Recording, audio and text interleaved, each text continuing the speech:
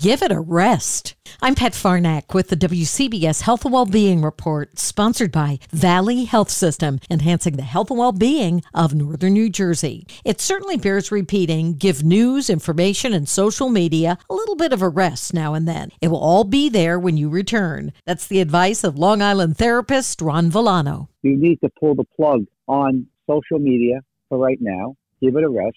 Take a break from it. And then when they come back, pick one or two sources only that they want to listen to and that they feel that they trust the information coming from. Because if something major was going to happen, you would know about it. Knocking on your door, somebody's coming to you and they will let you know. So giving your mind a rest about it might be the best thing I think that someone can do. The entire interview at WCBS880.com/health. I'm Pat Farnack, WCBS News Radio 880.